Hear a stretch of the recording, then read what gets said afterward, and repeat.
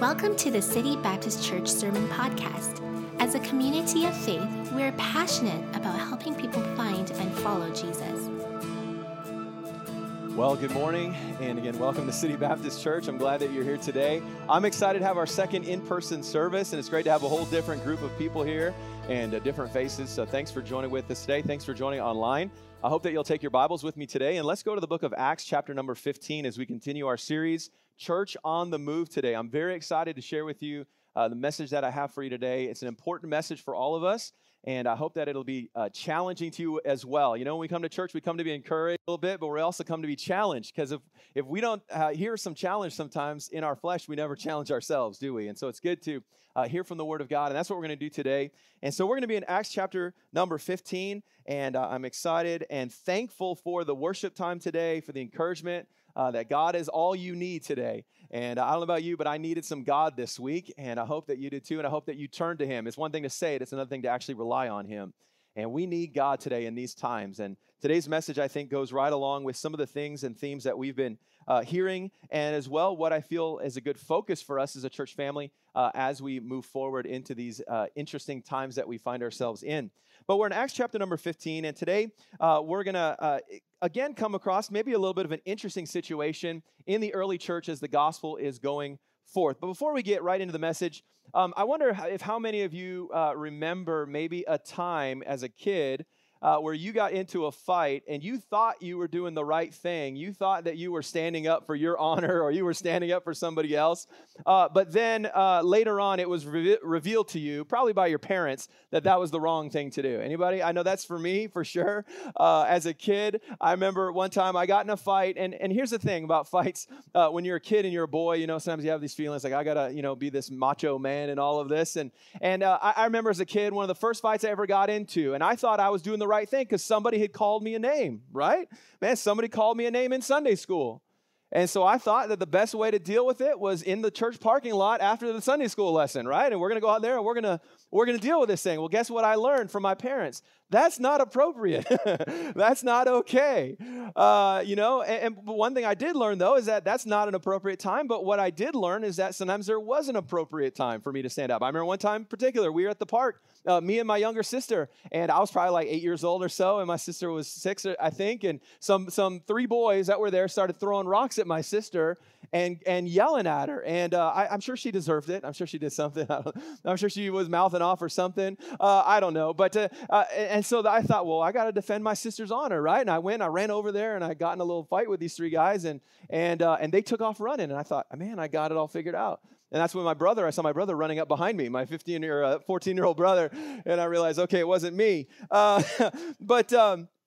And when I heard that, and when I got home, my dad was like, man, you did the right thing. You know, you stood up for your sister and all of that. And normally fighting's not okay, but you stood up for your sister. And that's what we learned through life, is that there are times in life where you really need to stand up, and we recognize that. But there's also times in life where you need to follow the scriptural principle of forgiveness. There's times in life where you just need to let some things slide. Just got to let some things go sometime. And it's hard to know how to manage our reactions sometimes. Even today as an adult, sometimes I struggle with, how do I manage my emotions? What is my response supposed to be? Because all of us within us, deep down, even if you would never admit this to me, we all have that bit of a hero complex inside where we're like, I'm going to save the day, right? I'm going to be the one who's going to fix everything. I'm going to be the one who's going to be this hero. And we have these great imaginations, you know, of how things go out. But I tell you what, often when I follow those imaginations of how I thought things should go, it often ends up in just damaging myself. Or maybe damaging a relationship, or damaging my testimony, my personal testimony for the Lord. And in life, it can get messy. And sometimes not sometimes, always, we need the reliance of the Holy Spirit to manage our emotions and to manage how we respond and the kind of things that we stand up to. But when it comes to our faith, and this is what I want us to get today. When it comes to our faith, when it comes to the Word of God, when it comes to truths that we see throughout Scripture, we know for sure that there are some things that we must stand up for. I mean, in our society today, that's a perfect example of it, right? We know that as Christians, we should stand up against racism, right? We know that. I mean, that's all over the news today. We know that. But there's also some things that's come along with that good stand that maybe we shouldn't be standing up for. And I think you guys know exactly what I'm talking about. As Christians, we need to choose and pick what we're going to stand strong for based off of the Word of God. And we've got to stand up for some things. And that's what we're going to see in our passage today, is we're going to see some of the disciples stand up for the truth of the Word of God. And I want to encourage you with this thought as we get started today. When it comes to the truth of the Word of God, you should always stand up for what it says. You should always stand up for the truth. You should always be willing to defend what God is trying to show us. It's interesting. Jesus in his ministry, 5 different times that we have recorded for us, he talked about the importance of watching out for false teachers. He talked about watching out for false doctrine that may come in and how you need to stand up against that. Paul talked about it. Peter talked about it. John gave us instructions as to how we could determine if somebody is a false prophet and how to stay away from false teachings. And all throughout Acts already, what we've seen, of course, is we've seen the Word of God being challenged time and time again. We've seen false teachers come. We've seen false thoughts that have come in. And there really are attacks against the Word of God. And that's what we're going to see in Acts 15, where Satan again, and you're like, man, this guy is relentless. Yes, he is relentless. When was the last time Satan left you alone for an extended period of time, right? He doesn't. Again, we see another attack coming to the church. And again, remember, the gospel is going forth. Good things are happening, and Satan is trying to deter it. And this time, what he does is he brings it from within the believers, and he tries to bring some division between the church body. He tries to bring some contention. Now, if you think back to last week, you remember we left off in Acts chapter 14, verse number 27. Paul and Barnabas had come back from that first missionary journey, and I want to read verse 27 to you. It says that when they got back to Antioch of Syria, they rehearsed all that God had done with them and how he had opened the door of faith to the Gentiles. Remember that? And everyone was excited, and they celebrated, and they had joy over what God had done in the Gentile world. And to us, when we read it, we're like, great, the door is open, and great things are going to happen. But to the Jewish believers, I want you to remember, there's these 2 groups still at this point. There was still the Jewish believers, and then there were these Gentile believers that were starting to grow at a rapid pace. While the door was then swung and kicked open, if you want to call it that, kicked open to the Gentiles, what was happening within the Jewish believers was that they were concerned about what the way forward was going to look like then. Okay, now that that's great, we're glad all these Gentiles are getting saved. Well, what is that going to look like for the regular day-to-day life? What's it going to look like? What's our faith going to look like? And so there's some tension that rises, and from that tension, what we see as we begin chapter 15 is that the church in Jerusalem, some leaders from Jerusalem, made the trip up to Antioch of Syria, and they came to teach a specific interpretation of the scripture to the Gentiles. Look at verse number 1 with me. We're going to cover a few verses today, so you got to stay with me. And look at verse number 1. It says, and certain men which came down from Judea taught the brethren. Well, that's the brethren in Antioch. So they came and they taught the brethren, and here's what they said. Except ye be circumcised after the manner of Moses, ye cannot be saved. Now think about that for a minute.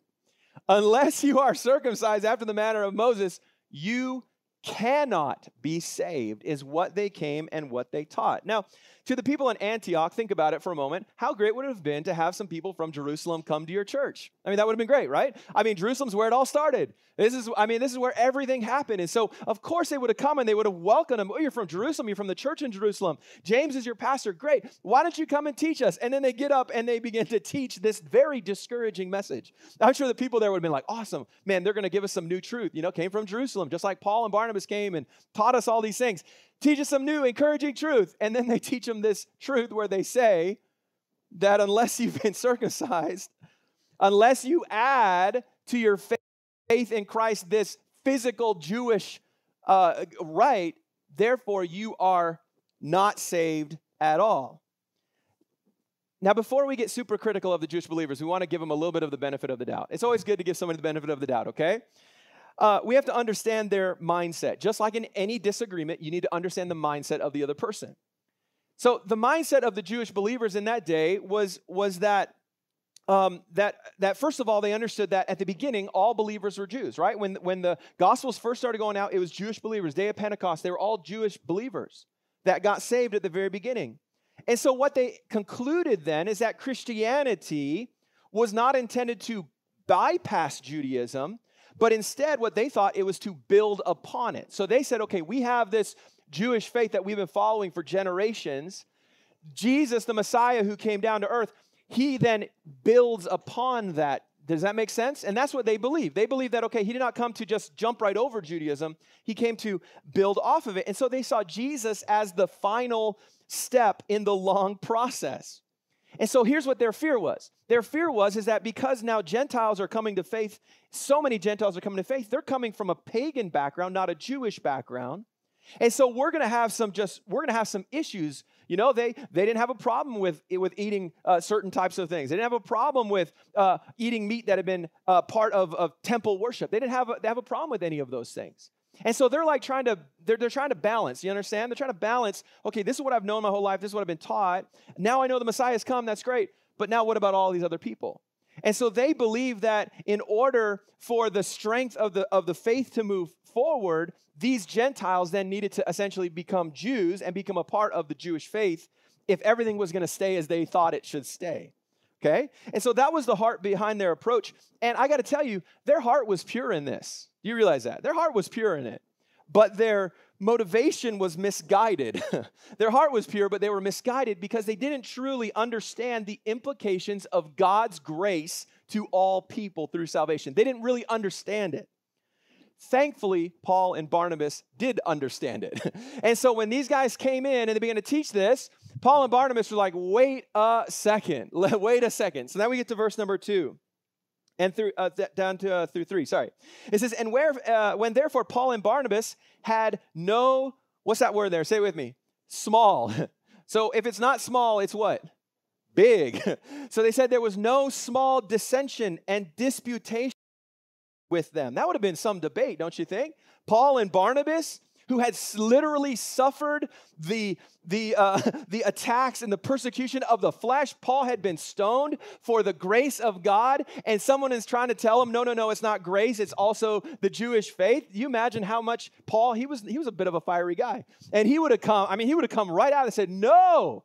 That's why it says there was no small dissension and no small disputation. And so the truth that Paul had heard from God himself about grace and salvation to all, he was not going to waver at all. So he began to confront these guys, and it became such a debate that the church then sent them. Look what happens.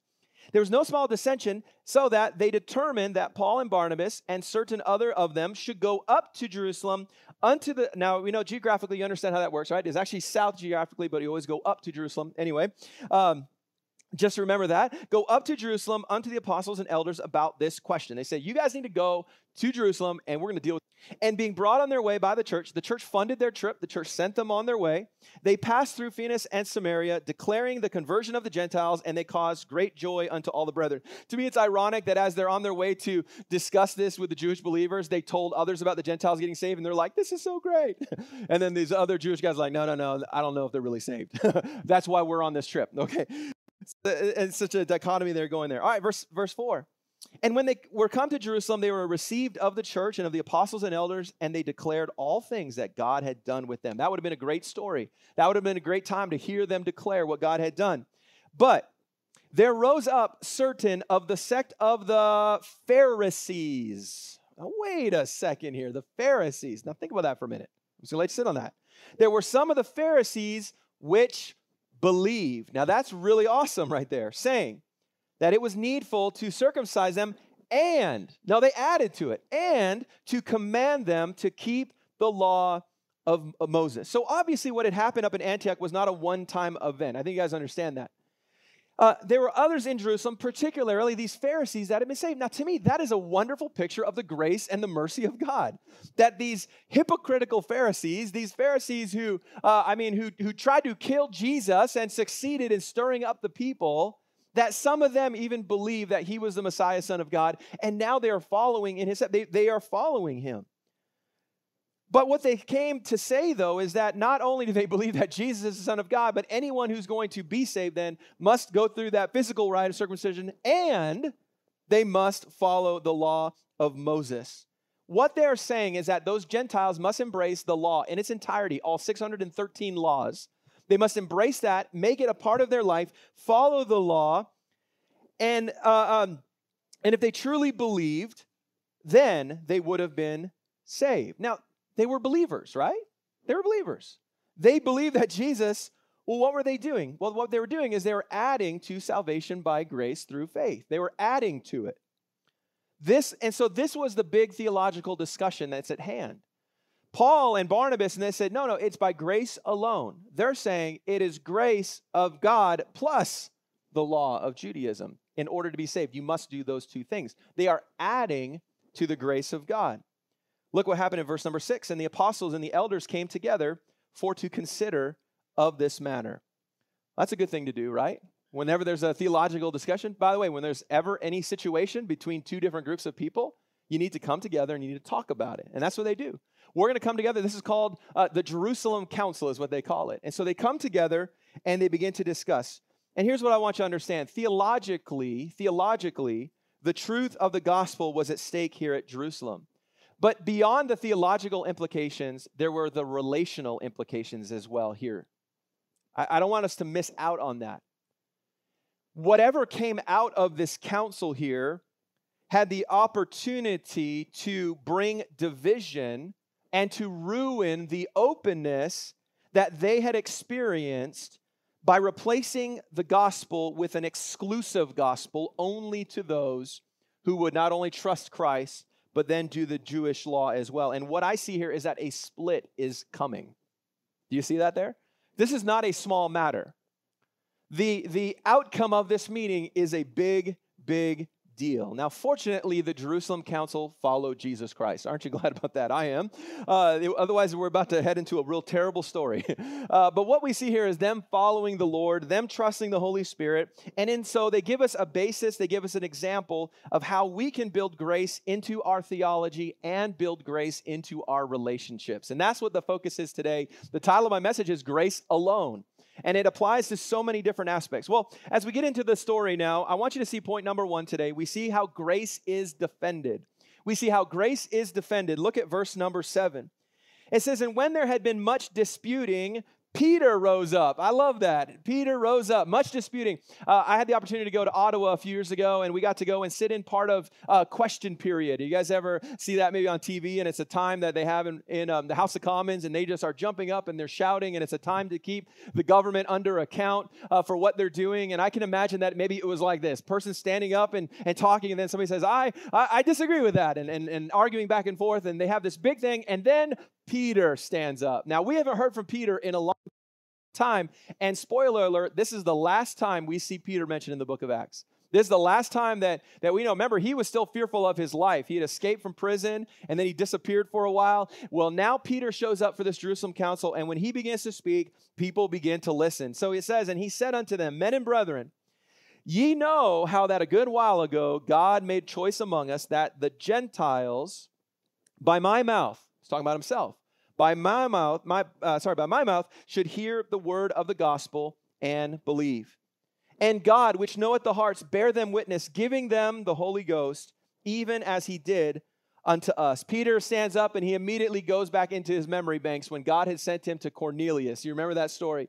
And God had sent him, and he had the dream that came down with the sheet that came down and all of those unclean animals in there. And God had said, I want you to rise and eat what, and the story or the lesson that God was trying to teach him, what only God calls clean is clean.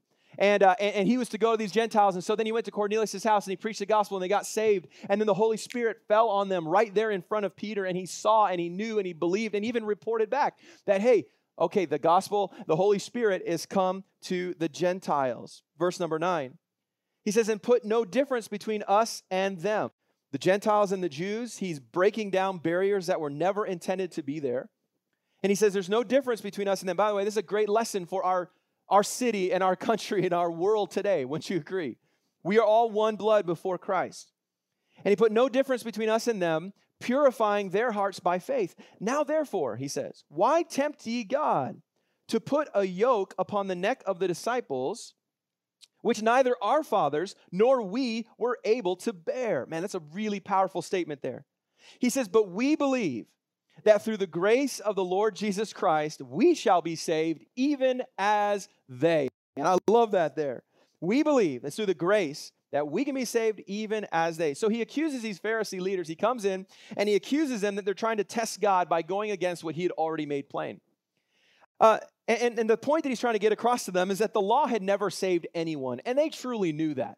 They knew they could not be saved by the law. They were saved by the promise of the coming Messiah who would make all things clean and usher in the kingdom. He even accuses them of the fact that they had failed in that. He says, why would you put a yoke, a burden on them that even you can't keep up yourself? You know, the great commandment of loving the Lord with all your heart, soul, mind, and strength. I mean, no one can actually do that. And he says you weren't even able to keep it, but then you want to put it on these other Gentiles. Now, don't get me wrong. The law is important. The law was important, and it is important because the law, as Paul said, it is the teacher, the schoolmaster that points us to Christ.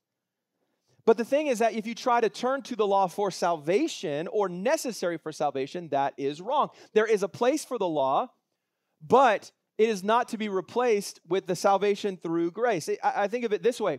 You know, nobody ever goes to a mirror and looks in a mirror and discovers that they have food in their teeth. I mean, that's embarrassing, especially if you've been at somebody's house and you're like, man, I probably had this in here for the whole night. You know, that's the worst. Like, why did you tell me? But nobody ever goes in there and sees it. Man, I got a piece of lettuce right here. And so what you do is you take the mirror off the wall, right? And then you try to clean your teeth with the mirror. Nobody does that. I don't think. If you do that, you're a very, very strange individual. Here's the point I'm trying to get, okay? The law shows us how desperately we need a Savior. That's what the Ten Commandments reveal to us, how desperately we need God. It also shows us that in ourselves as mankind, we cannot live up to the perfection of God. That's the point of the law. But we don't go to the law to fix the problem.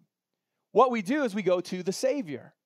We don't go to the law to fix the issue. We look to the Messiah. We look to Jesus Christ as the answer. Just like you would then go, I need a toothpick.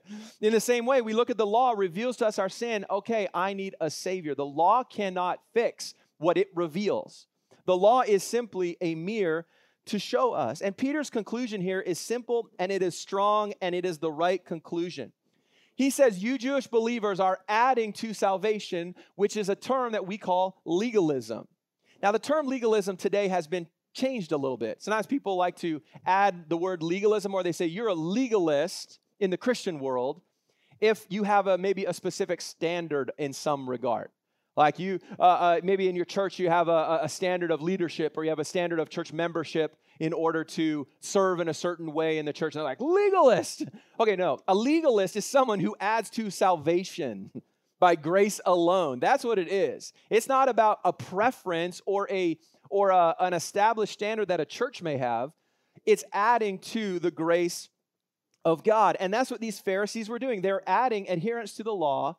And they said, essentially, these Gentiles are not actually saved until they adhere to the law. Now you say, that's ridiculous. How could they ever say that? Well, guess what? People today still do that. You recognize that? There are false religions all around this world that are doing exactly that.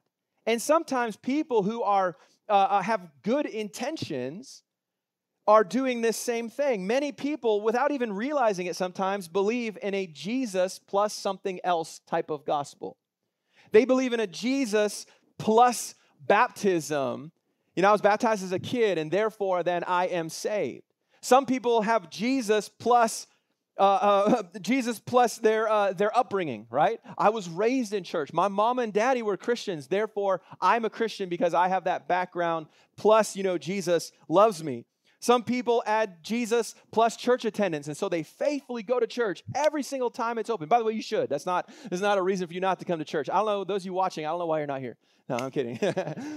I'm kidding. But you know what I'm saying? And they add church attendance, and I went to church every day, and I've talked to people, I go to church every morning, or whatever it may be, and they add that to the gospel, or they add their good works. I ask people all the time, hey, how do you know that you're saved? Well, I'm a good person. I try to live a good life. And I try to talk to my friends. I try to be kind to my neighbors, and I try to never step on insects, and whatever it is. I love dogs, and I donate to shelters. And they tell me all of these good things that they do, and they say that's why I'm saved.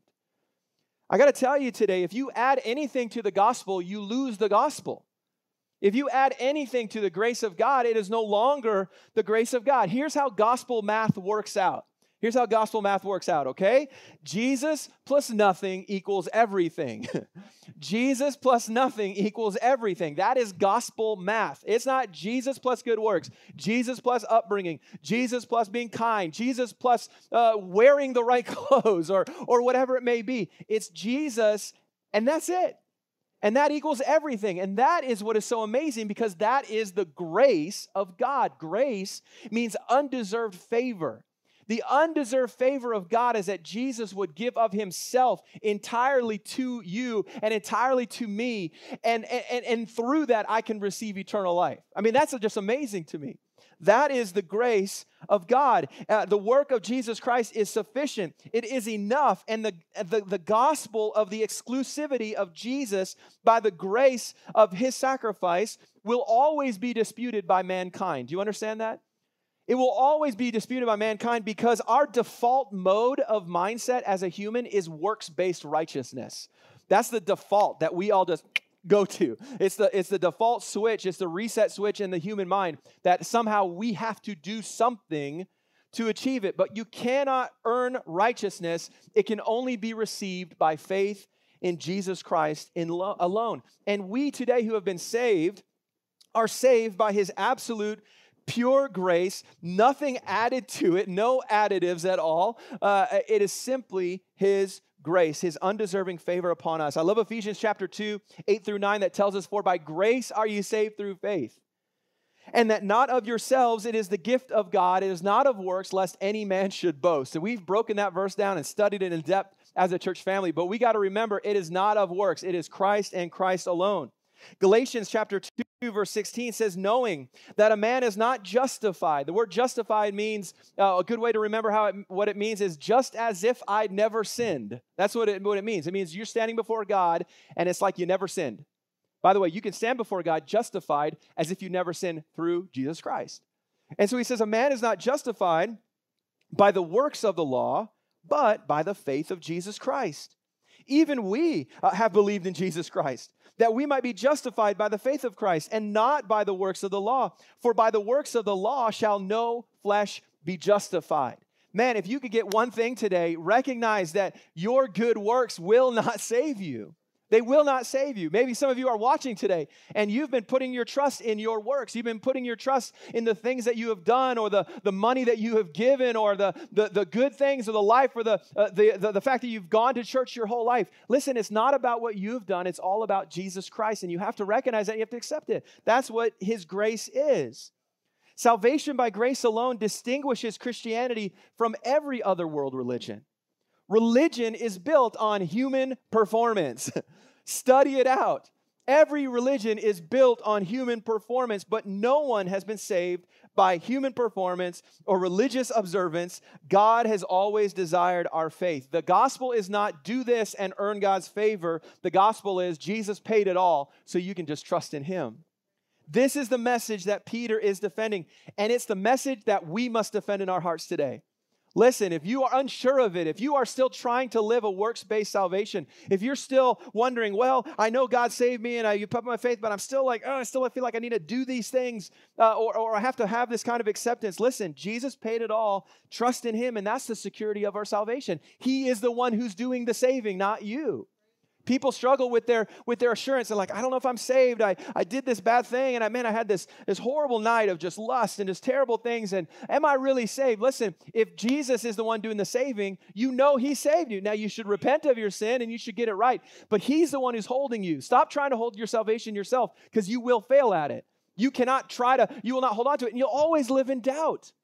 You'll always live in doubt. Listen, trust Jesus in this way, and Peter is defending it. Look at the way the crowd responds in verse number 12. And all the multitude kept silence. Whoa. They were like, whoa. Man, silence, it says. And then they gave audience to Barnabas and Paul. I mean, it's just dead quiet, and they're like, Barnabas, Paul, you have anything to say? And they gave audience, declaring, this is what they did. They declared what miracles and wonders God had wrought among the Gentiles by them. Not only did the crowd sit in silence to Peter's testimony, but Paul and Barnabas take advantage of the moment. And they affirm and they relate what God had been doing during that first missionary journey. And so now we've heard from Peter, we've heard from Paul, we've heard from Barnabas. But I want you to see in the passage, there's one person that we have not heard from yet, somebody of importance in the church there in Jerusalem, and that is of James. James is the pastor of the church in Jerusalem, and he hasn't said a word yet. Well, now we're going to transition into him making a statement, and it's going to be really, really great to see. Now, you say, who is James? Well, James, as a reminder, was the half-brother of Jesus. He did not believe in Christ until he had already been dead and resurrected. Imagine his own family rejecting that he was the Messiah up until after that time. Well, he had very quickly moved into the church in Jerusalem, was part of the day of Pentecost, all of that happened. He was known by a couple of nicknames. He was called James the Just. Isn't that a great nickname? And they call him James the Just. He was also called Old Camel Knees. Yeah, I know, Camel Knees. That was his other nickname. If it were me, I would pick James the Just, please. You say, why they call him that? Well, they call him that is because actually after he died, I guess when they were prepping him for the burial, they found that he had such calluses on his knees from praying, that it looked like an old camel's knees, that they were so calloused and hard from the hours that he would spend every day on his knees in prayer. And what a great testimony. I guess I'd be okay if you called me camel knees, right? If it was true. But that's what he was called. But he was a pillar of the church. He was a moderator of the assembly. And now he is going to step up and begin to speak. Now you got to think again. I'm sure that the Pharisee believers who were in the church in Jerusalem, when James stood up to talk, they were like, all right, he's on our side. He's gonna defend the law. Here we go. Defend the law, James. Come on, James, And look what he says in verse 13 through 18. I'm going to read it to you. And after they had held their peace, James answered, saying, Men and brethren, hearken unto me. Listen to me. Simeon, he used his Jewish name, Peter's Jewish name. Simeon hath declared how God at the first did visit the Gentiles, to take out of them a people for his name. And to this agree the words of the prophets, as it is written. Now, I just want you to notice, he says, God declared that the Gentiles would be visited with the truth. He also then says that it agrees with the words of the prophets, okay, so the Old Testament prophets, as it is written, verse 16. And now he's beginning a quote. After this I will return and will build again the tabernacle of David, which has fallen down, and I will build again the ruins thereof, and I will set it up, that the residue of men might seek after the Lord, and all the Gentiles upon whom my name is called, saith the Lord, who doeth all these things. Known unto God are all his works from the beginning of the world. James stands out and he points out to them that they are witnessing the salvation of the Gentiles, and they should not be surprised of it because God had already foretold it. He quotes there the prophet Amos in Amos chapter number 9, verses 11 through 12 as proof of that. That God had said that the tabernacle of David, I don't know if you saw that, there would be built up again. And what that signified and what that represents to us is the building and the development of the church again in Jerusalem and how it would spread from there. He then talks about the residue of men and Gentiles. He talks about us, those that would come to faith in Jesus Christ. And so James says to them, he says, listen, don't be shocked by this turn of events. God already knew and God had already told us that this was going to happen. The main focus that he has here is that, listen, guys, what is happening is the fulfillment of the law. That's what he's saying. This is the fulfillment of the law found in Christ, and it's found in what's happening with the Gentiles. And so now we have Peter, we have James, we have Paul, we have Barnabas, all of them in agreement, and their agreement is all obstacles to grace must be removed. And he says here that the Gentiles must be welcomed to trust in Christ alone and join the community of faith. Now, if you thought when Peter ended his, that was a mic drop moment, to me, I feel like this was a mic drop moment right here after James gets up. And James says to them, he just says, listen, this is what it is. And here's what I love is that what we see is that salvation through grace has been thoroughly defended. It has been defended now to these Jewish believers, just as we should defend it today as Christians. We need to defend salvation through grace and through grace alone. But grace is not just something that must be talked about and defended. Grace is also something that should be lived out. And so secondly, in our passage, I want you to see that grace is now demonstrated. Grace should be defended, but now we're going to see how grace is demonstrated. They're all in agreement, and now James continues and gives some instruction for the way forward.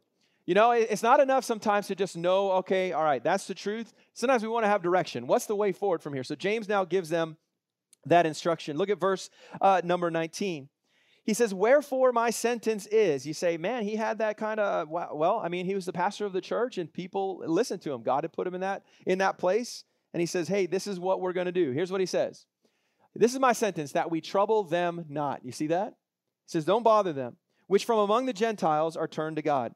But that we write unto them. Here's what we're going to write unto them. That they abstain from pollution of idols and from fornication and from things strangled and from blood. You say, what? We'll talk about it. Verse 21. For Moses of old time hath in every city them that preach him, being read in the synagogues every Sabbath day. James had some advice here now for both groups. He says, we've identified it, grace and grace alone. That's salvation. But now he has some advice for the groups. To the Jewish believers, what he says to them is he says, lay off, all right? Back off, man. Just leave the Gentile believers alone. Do not trouble them. And then to the Gentile believers, he gives them 3 restrictions. He says, I want you to stay away from anything that's connected to or anything that has to do with idols. And then he says, I want you to avoid fornication, that sexual sin that's outside of marriage. So you need to avoid that. And then as well, he says, don't partake or be involved in meat that has been strangled or has blood in it. We would look at it as almost like a rare type of meat, eating that kind of thing. Now, and then you say, what is he talking about? Well, first of all, he says there's to be no idolatry, of course, because there's only one true God. And that's very clear in the law, right? Jewish law. Remember, what he's doing is he's bringing the groups together. So he says, okay, you need to stay away anything that's connected with idols because that's going to be a real trigger point for the Jews. And then he also says you need to forbid fornication. That was something that was rampant among the Gentiles and was a part of their worship. Their pagan worship involved prostitution, a lot of things like that. And so that's why it says, okay, well, besides that, by the way, that still applies, not just in that specific situation. That's part of the law. You need to avoid from that. But again, that would have been something that the Jews would have been concerned about. And then the third restriction of eating meat or things that had been strangled that had not been bled out. Again, some of it was connected to temple and pagan worship. As well as, of course, we know that for the Jews, there were some meat restrictions. There were some food restrictions that they held to for specific times. And so remember, part of the church is coming together and eating together, right? And so he wanted to make sure that, okay, these are some things that we are connected. And then he adds to that, because Moses of old time hath in every city them that preach him. You say, well, what is he saying? What he's saying is this. In every city that you're going to go to, there's going to be believers, Jewish believers. In every city that you go to, there's going to be, more than likely, at least a synagogue or at least a few Jewish believers. And guess what they're going to be doing? They're going to be teaching the law. And so when you come and you teach Jesus Christ, the Messiah has come, and they become believers, they already know the law. And so you're going to have to make sure that there's some back and forth here, that you're working one with another. Now, to us, when we look at this and we're like, wait a minute, the Jews have 613 laws, and now you just gave 3. You just gave 3. That seems a little unfair, right? I'm sure the Jews were like, hey, wait a minute. We have a lot. Why did you just give them 3? Well, okay, well, here's what's happening, and this is what I want us to see. James is doing more than just adding more law. You understand that. He's not about just adding more law. He's not saying, oh, if you do these 3 things, then you're truly saved. No. What James is doing here is that he's teaching us 2 important aspects of grace that every Christian must understand. And I'm going to share those with you here. Okay, the first one, write this down. The first one is this. Because we are under grace, we are not to make non-biblical requirements of others. This is the big lesson that he's trying to teach us. Because we are under grace, he says, because of grace, you then should not place unbiblical, and that's a focus there, unbiblical requirements or non-biblical requirements of others.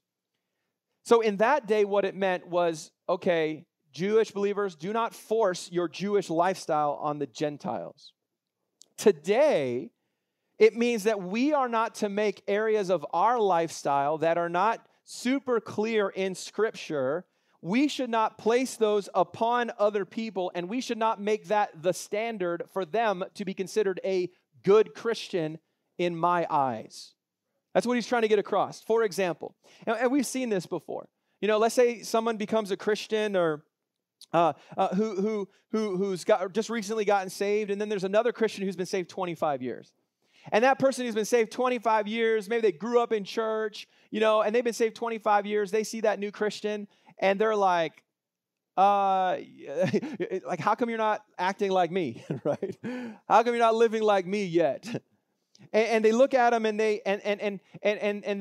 take the way that their life is and they basically put it on somebody else. So there's a person who's been saved for 25 years, and then this is somebody who's been saved 25 minutes, or 25 days. And they're like, hey, how come you're not doing things like me? You must not truly be saved. And that judgment does happen, unfortunately. It extends to people who don't have the same convictions as you, maybe about certain things, or the same preferences as you. And so we're like, well, because they're not seeing the Word of God the way I see the Word of God, because they're not applying the Word of God the way I apply the Word of God, therefore they must be wrong. That's legalism, folks.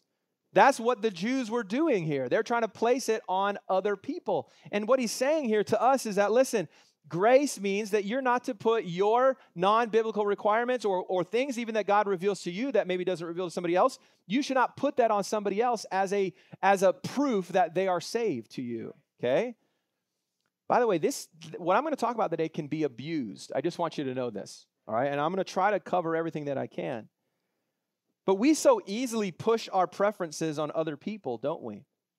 It extends to things on how people present themselves.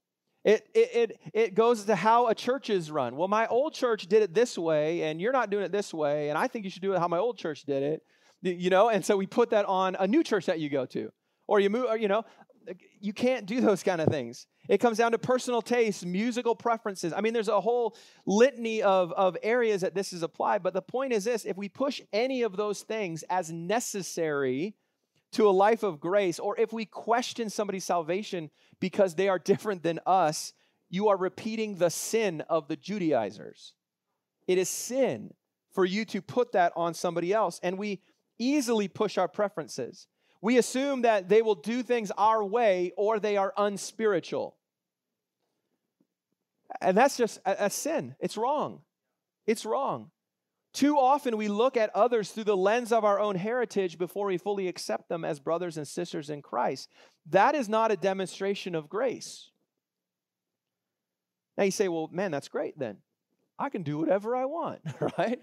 As long as I don't break, these three things here, I can do whatever. No. There are certainly elements. Okay, for example, if somebody is doing and involved in a life of sin that is very clearly outlined in the Word of God, remember, this is before Galatians, Ephesians, 1 Corinthians, which was written to a sinful church. Okay, all of these epistles that Paul wrote that gave us a moralistic approach to life and things that we should stay away from and the way that we should present ourselves as believers. It even talks about things like the way we dress and all of that, the way we present ourselves. Okay, all that hasn't been written yet, just so you know.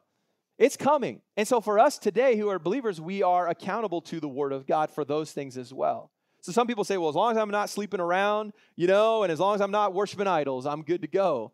There is more to the Christian life than that. And so if somebody is living in clear sin for extended amounts of time, there is certainly a biblical principle to I wonder if they're truly converted, because the converted heart will abstain sin, will want to resist it, will have a repentant heart towards sin. Okay, so there's that element of it as well. But there are some preferences, things that we interpret in Scripture or maybe apply to us in different ways that we don't necessarily have to push on other people. There are some things in my life because of my upbringing, and I'm thankful I was raised in a Christian home, and so there's some things that for me are very important to me from the Word of God. They are biblical principles that I've applied to help me as well, based off of my own experience in my past, based off of sins of my past. I have put up for myself some barriers and some guidelines around me that I would call a preference, that I would call it a personal conviction. I feel like this applies to me, and it's here to help me, but it's not something that I would maybe put on you and say, okay, you have to do this as well. Does that make sense? If I have a specific thing that helps me walk with the Lord and helps my conscience and helps me, but if you don't have that same conviction, I can't just put that on you. Unless it's very, very clearly outlined in the Word of God, I have to realize that the Holy Spirit speaks to us differently in different things. So I can't just put that on. But the convictions that you have must come from God. You realize that. They must come from the Holy Spirit. They can't be things that you've just been told, oh, this is what you got to do. You have to trust the Word of God, and sometimes the Lord leaves different Christians to different levels of standards, if you want to call it that, different preferences in their life. And just because God does that does not mean that they are wrong. Someone does not have to be just like me to prove that they are saved. How insecure is that, right? How insecure. And it's a terrible Christian life if you walk around judging everybody else's things based off of what you're doing. That's a horrible Christian life. You know, we talk about the abundant Christian life. That's the opposite of that. Walking around judging other people and decisions that they make and things that they do, or judging even a church that you have no understanding of, and just judging it because they're not the same as you, okay? And I would say this on the flip side of it. As Christians, you cannot live your life in fear of other people's judgment. You can't live your life in fear of somebody else's opinion to you. Instead of trying to live up to everybody else's opinions, you need to live up to God's potential in you and what God can do through you. And guess what happens? Here's what's amazing. And new Christians often struggle with this. Here's what's amazing is that as you grow in your walk with God, God does reveal to you sometimes the same things. What do you know, right? I know my dad and I, we've had many conversations like this about different things. And my dad has said to me in the past, and I've been in ministry now, a long time, almost 15 years. And there were times early on in ministry, he would say to me, you know what? He said, I believe that God will give you that same conviction that I have about that particular subject. We'd be discussing. I'd be like, that's not. He's like, I believe that. Guess what? 15 years, God has revealed to me, and I now have the same convictions in some of those areas. Some things I don't, but some things I do. And that's the thing, as you mature, God shows you things, and we have to give other people room to grow. Now, if you've been a Christian for 15 years and you're living like you just got saved 2 weeks ago, there needs to be some growth. I think there needs to be some growth that needs to happen here. But James says, because we're under grace here, don't make non-biblical requirements of other people. And that's what he's speaking specifically to the Jews. And while he's bringing the heat to the Jews, I guarantee you those Gentiles are over there like, yeah, give it to them, all right? Tell them. And I'm sure in the same breath, James turned to those Gentiles and said, hey, stop smirking, wipe the smirk off your face. And here's the second principle he gives to them. Because we are under grace, number 2, because we are under grace, we gladly restrict our freedom for the sake of others. Now, everyone loves, those Pharisees, all that law. Everybody loves that part, right? Don't push your beliefs on me, right? Don't push your standards on me. Don't push it on me. No. But he also reveals that grace, if you're living under grace, you will gladly restrict your freedoms for the sake of others. There was nothing intrinsically wrong with eating a rare steak, a blue rare steak. Just, all right, give it to me. Right? I can't eat it that way. There's nothing intrinsically wrong, but that's how that's what they would maybe do. But in order to preserve the relationship, remember that's what this is about. In order to preserve the relationship and nurture the unity of the church, then just boil the meat. Cook the meat. Do something with it in order to, don't whip out a big old bloody steak at your Jewish friend's house and like, I'm going to eat this today. Like, just, do you understand what I'm trying to say? Do you understand what he's trying to say? Our liberty should not be used for the flesh, and we understand that. The danger from a full understanding of freedom in Christ that we have, the danger that creeps into our hearts as fleshly man, is that we sometimes then have a flippant attitude towards somebody else who may have a different opinion than me. It goes both ways. To those Gentiles, they needed to remember that salvation was of the Jews. They needed to remember that the law was important, and that those that had grown up in that and wanted to keep the law and still trust in Christ, that they needed to be okay with that. And in the same way, when we are under grace, we need to be careful in guarding our testimony, not to be doing things that would be offensive to other believers. Romans 6:1 says, what shall we say then? Shall we continue in sin that grace may abound? Now, this is specifically speaking about people who live in sin and say, well, the more that I sin, the more that God's grace is revealed, which is not what you're supposed to be doing. But there are people doing that. Like they would go and they would just sin and like, oh, look at the grace of God in forgiving me of my sin. So I'm going to sin again. And they would do it to like magnify the grace. Listen, that doesn't magnify the grace of God, nor does it give you a good testimony in your community or to those that know Jesus Christ. But the commands that were given to these Gentiles was to help them show to the Jewish believers that they had left their sinful past behind. It's a signal to those Jewish believers that if they're going to abstain from things that have been around idols, they're going to stay away from the sexual sins of their past. They're going to make, even if it's a small step of when they go to a Jewish person's house or they gather together for a church meal, not to be like, hey, where's the steaks? Like, I want a raw steak, or bring something that they had bought at the temple that had been, offered to an idol. The point is that they're making an effort. They're showing that, hey, listen, I have left that behind. That was the concern of the Jews. The concern was that they're just going to walk in with all their pagan beliefs and be like, I take on Christ, and, I'm just going to keep on doing whatever. The Jews needed that. They needed that signal. So he says, you need to show them that. You need to show them that you're leaving that lifestyle behind.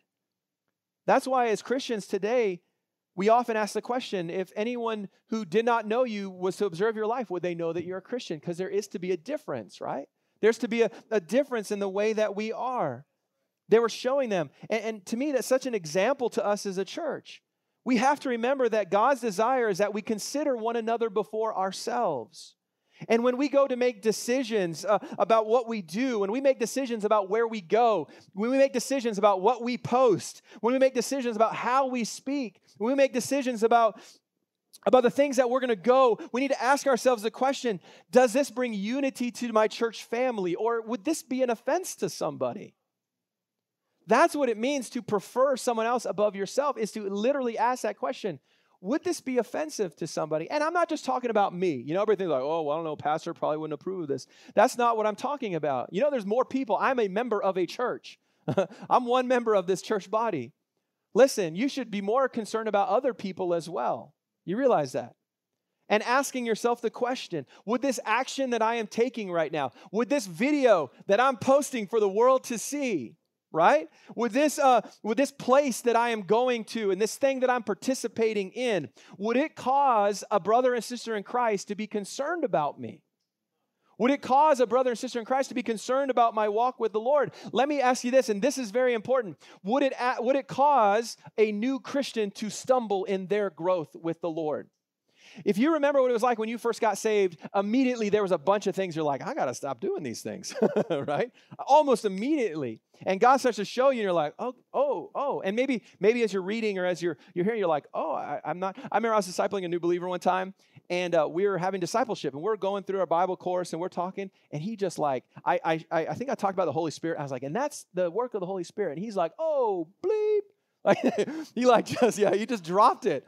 Right in our discipleship session at the church, we're sitting there together, and he just curses, he's like, man, that's bleeping awesome. Like, and I was like, hey, man, yeah, cool. Like, and I was like, hey, as a Christian, sometimes there's things that we try to distinguish ourselves from the world, and one of the ways is we don't curse. Not just in church, but in life, there's something different about us. He's like, oh, man, he's like, I didn't know. Like, he was like, whoa. He's like, yeah, I never even thought of it. He's like, that makes total sense, And God gave him victory in that, And this is somebody, who was potty mouthed. I don't know how else to say it. And God gave him victory in that. And he didn't know. And so as he learned it, though, he's like, oh, okay. But you got to think about it. A lot of new Christians, a lot of new believers, there's elements of their life that they have left behind or they're trying to leave behind. Whether it's a life of addiction, alcoholism. For some, many Christians try to leave behind some of the music of the world, that speaks negatively to their spirit, or just by them being involved in it, it represents an approval of a certain type of artist. And so there's like, I'm going to try to move away. And you say, oh, that's legalism, Pastor Paul. That's not legalism. I can show you in the Word of God ways that we are to be distinct as Christians, okay? Okay? That's not legalism. I'm not adding to your salvation. I'm saying you have to do that to be saved. You can be saved and do this, but you know what I'm saying, right? Biblical, okay, you're with me. So then let's say there's a new Christian, and they've been struggling with the pull of their old life. And they've been struggling with the pull of improper thoughts and the people that they used to hang out with and all of this. And then they see a believer in the church do something that is pretty much that or leads to that. You could cause them to stumble in their walk with the Lord. And listen, there's very few, and I would say this, it's not like there's a ton of things like that. You realize that, right? But the point is that we need to be aware of those kind of things when we make decisions. We need to be aware of the fact that somebody else could struggle. Now, you might be here and you might be watching and be like, I don't care. They need to get over it, right? I got freedom in Christ. I can do whatever I want. Like, you just need to get over it. Listen, is that extending grace to them? Is that extending grace? Is that showing them undeserved favor? Say, I don't deserve to have to be bound by that rule, or you know what, if they struggle with that, I'm just going to do what I want. It doesn't matter. Is that really extending grace? Get this quote right here. Get this thought. We must extend the same grace to others as we expect them to give to us. So if you're the kind of Christian, you're like, I'm free to do whatever I want in Christ. You can't, I'm just going to do whatever I want. Listen, you need to be willing to give the same grace to that person who has a different approach to it than you do. Does that make sense? You're like, oh, this is getting hard. It is getting hard. Because the Christian life is about other people. It's about other people. And we have to be aware, our liberty, our grace, our freedom in Christ is not so we can just be like, do whatever you want. I'm going to do whatever I want. No, there's elements here that are so important. And James says, this is what we're going to do about this situation. He says, salvation is by grace, through faith alone, in Christ alone, but we have to extend that same grace to others. The grace that we defend is the grace that needs to be demonstrated to other people as well. So I'm not going to put all of my different things, if I have a different opinion about child rearing or whatever, I'm not going to put that on you. You need to come to that conviction yourself. But at the same time, we also need to be aware that we're not using our liberty as an occasion to the flesh. We're not using our liberty. We need to be considering one another. So we abstain from some things even. You say, well, that's not fair. That's not fair. This is what the Bible says to us. And I'll tell you what, a life that is lived for others, that lives in concern of others, you will have an impeccable testimony for the Lord Jesus Christ. And you will be able to influence those people that you desperately want to be saved. God will use you in a special way. And we've got to be willing to think of other people, demonstrate the grace. All right, lastly, grace is declared. You say, whoa, we're going a long time. Yeah, I'm almost done. I promise you.